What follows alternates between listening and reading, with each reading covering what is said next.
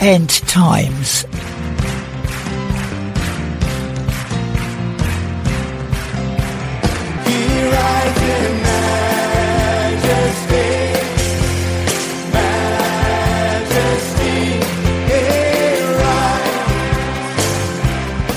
Behold the Son of Righteousness.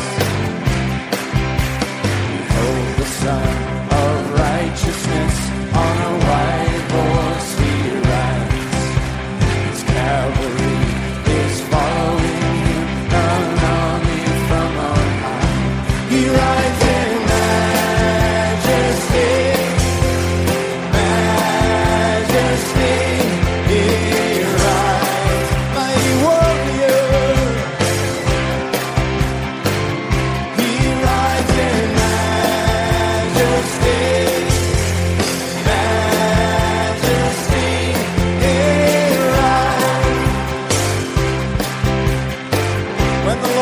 To battle, and when the Lord goes to battle, who can stand against his awesome might?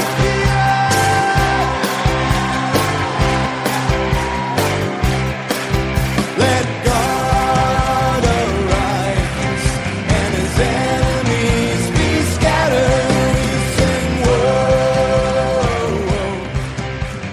So the first thing to happen on the day of the Lord is the battle with the nations that had gathered at Armageddon before heading towards Jerusalem to annihilate God's people. The armies of the whole world under the authority of the Antichrist arrive at Jerusalem to destroy it. Jesus descends to protect his people, the Christian Jews in Jerusalem. Satan is expecting this and is ready for it as much as he can be, because Satan wants to destroy Jesus.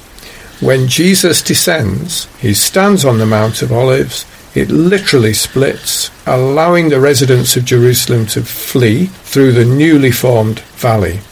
Then Jesus himself, with his angels, will destroy the armies. He is referred to as faithful and true on horseback, followed by angel armies on horseback.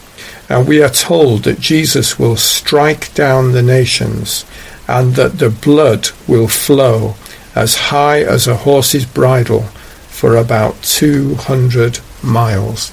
The birds will feed on the corpses. This is indeed the day of the Lord, without a shadow of a doubt. And this is referred to as the marriage supper of the Lamb, or the winepress of God's wrath, where they will be trampled outside the city of Jerusalem. A huge day, a very, very significant day, fulfillment of so many prophecies. A very, very significant day. Jesus being the victor, because we always have to remember that he wins in the end.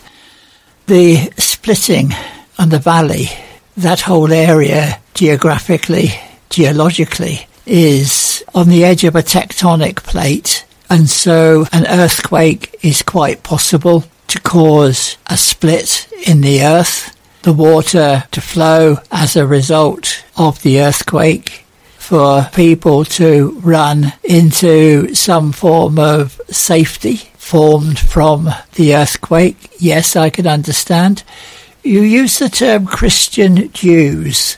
That's an interesting combination, Andrew. Could you spell that out a little bit more? Yeah, we know that throughout history, not every Jewish person would be part of God's people at death. There were many Jews that were punished because they were not following God, and there were those that God favoured, those who loved God.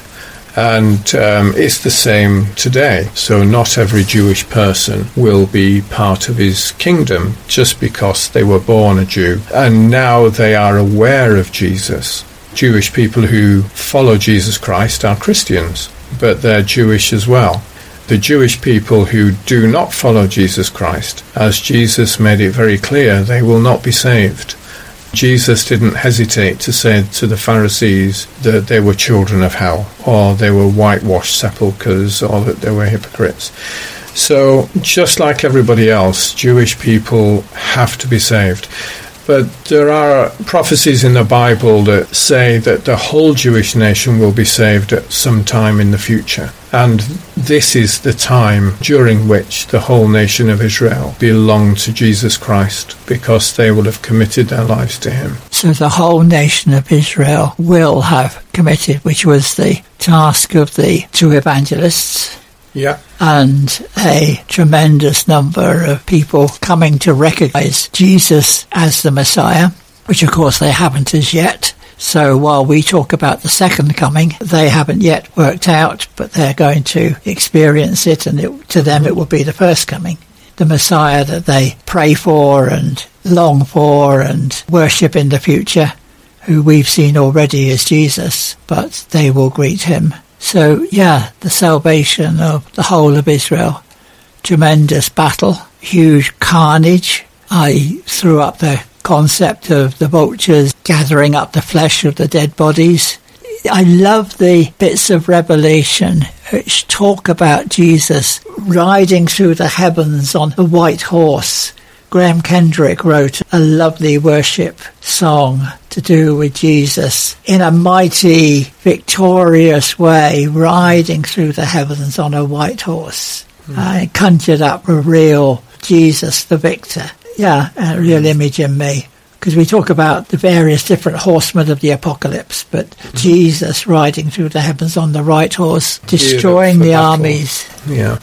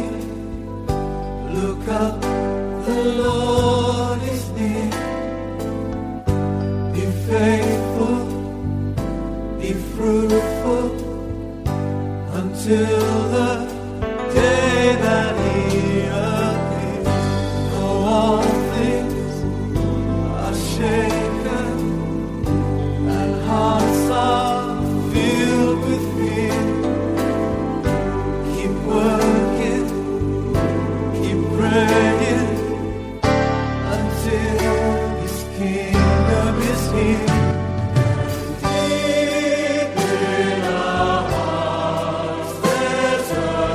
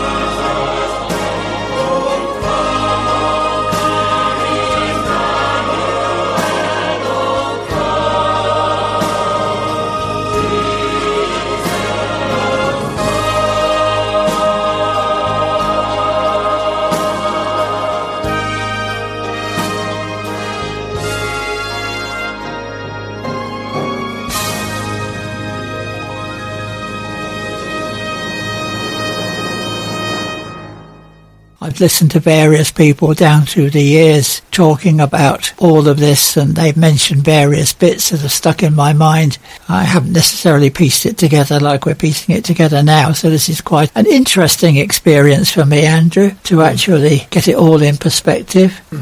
Antichrist and his false prophet will be thrown into a lake of fire. Yeah. I suppose in a way probably the lake of fire was part of the volcanic activity associated with the earthquake, and there are bits of volcanoes that you just don't want to get anywhere near. Those can be lakes of fire, can't they? Yeah, but I see it more as hell. When I piece all this together, if you're not saved and you die, you go to Gehenna, which is the Greek for hell, and also Hades is used for hell. But in Revelation it talks about the lake of fire. And there's a distinction between the lake of fire and the abyss, which is also interesting because Satan is locked up in the abyss. It doesn't say that at this battle Satan is thrown into the lake of fire, but it says Satan will be locked up in the abyss for 1,000 years. At the end of that 1,000 years, at some time there will be the last judgment for everybody, saved and unsaved, who decide for them to recount what they had done during their lives on earth, to receive various degrees of rewards or various degrees of punishment.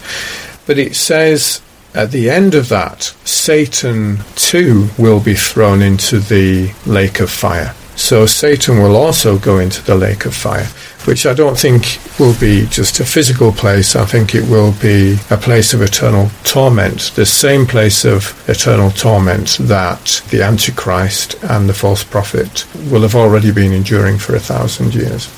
So actually, we've started this series in the back end of 2022, when perhaps some of the world events that we're aware of at the moment, we wouldn't have been talking about it had we recorded this series 10 years ago. So there has been quite a change recently within our memorable lifespan. We've talked about events piling up and becoming less time between. And we've talked about devastation being beyond what we imagine at the moment. And we think that we can survive the pandemic. We think that perhaps there might be peace in the world, even though technically we are at war. We think that perhaps global warming might be something that the planet gets through somehow, but we just don't see how. We think of future generations, but we've got the looking for the rapture as Christians, being called away from this earth to meet Jesus in the skies.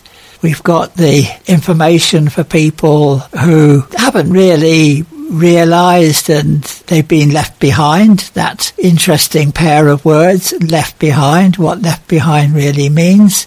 And we've talked about all of the devastating things that are happening with the woes and the plagues and so on. And we've talked about a mighty battle in the plain of Megiddo, the Battle of Armageddon. And we've talked of Jesus descending to the Mount of Olives and sorting it out all in a day. And perhaps in a way we've done enough to give people a broad brush of what Andrew seems to have been working out from the Bible.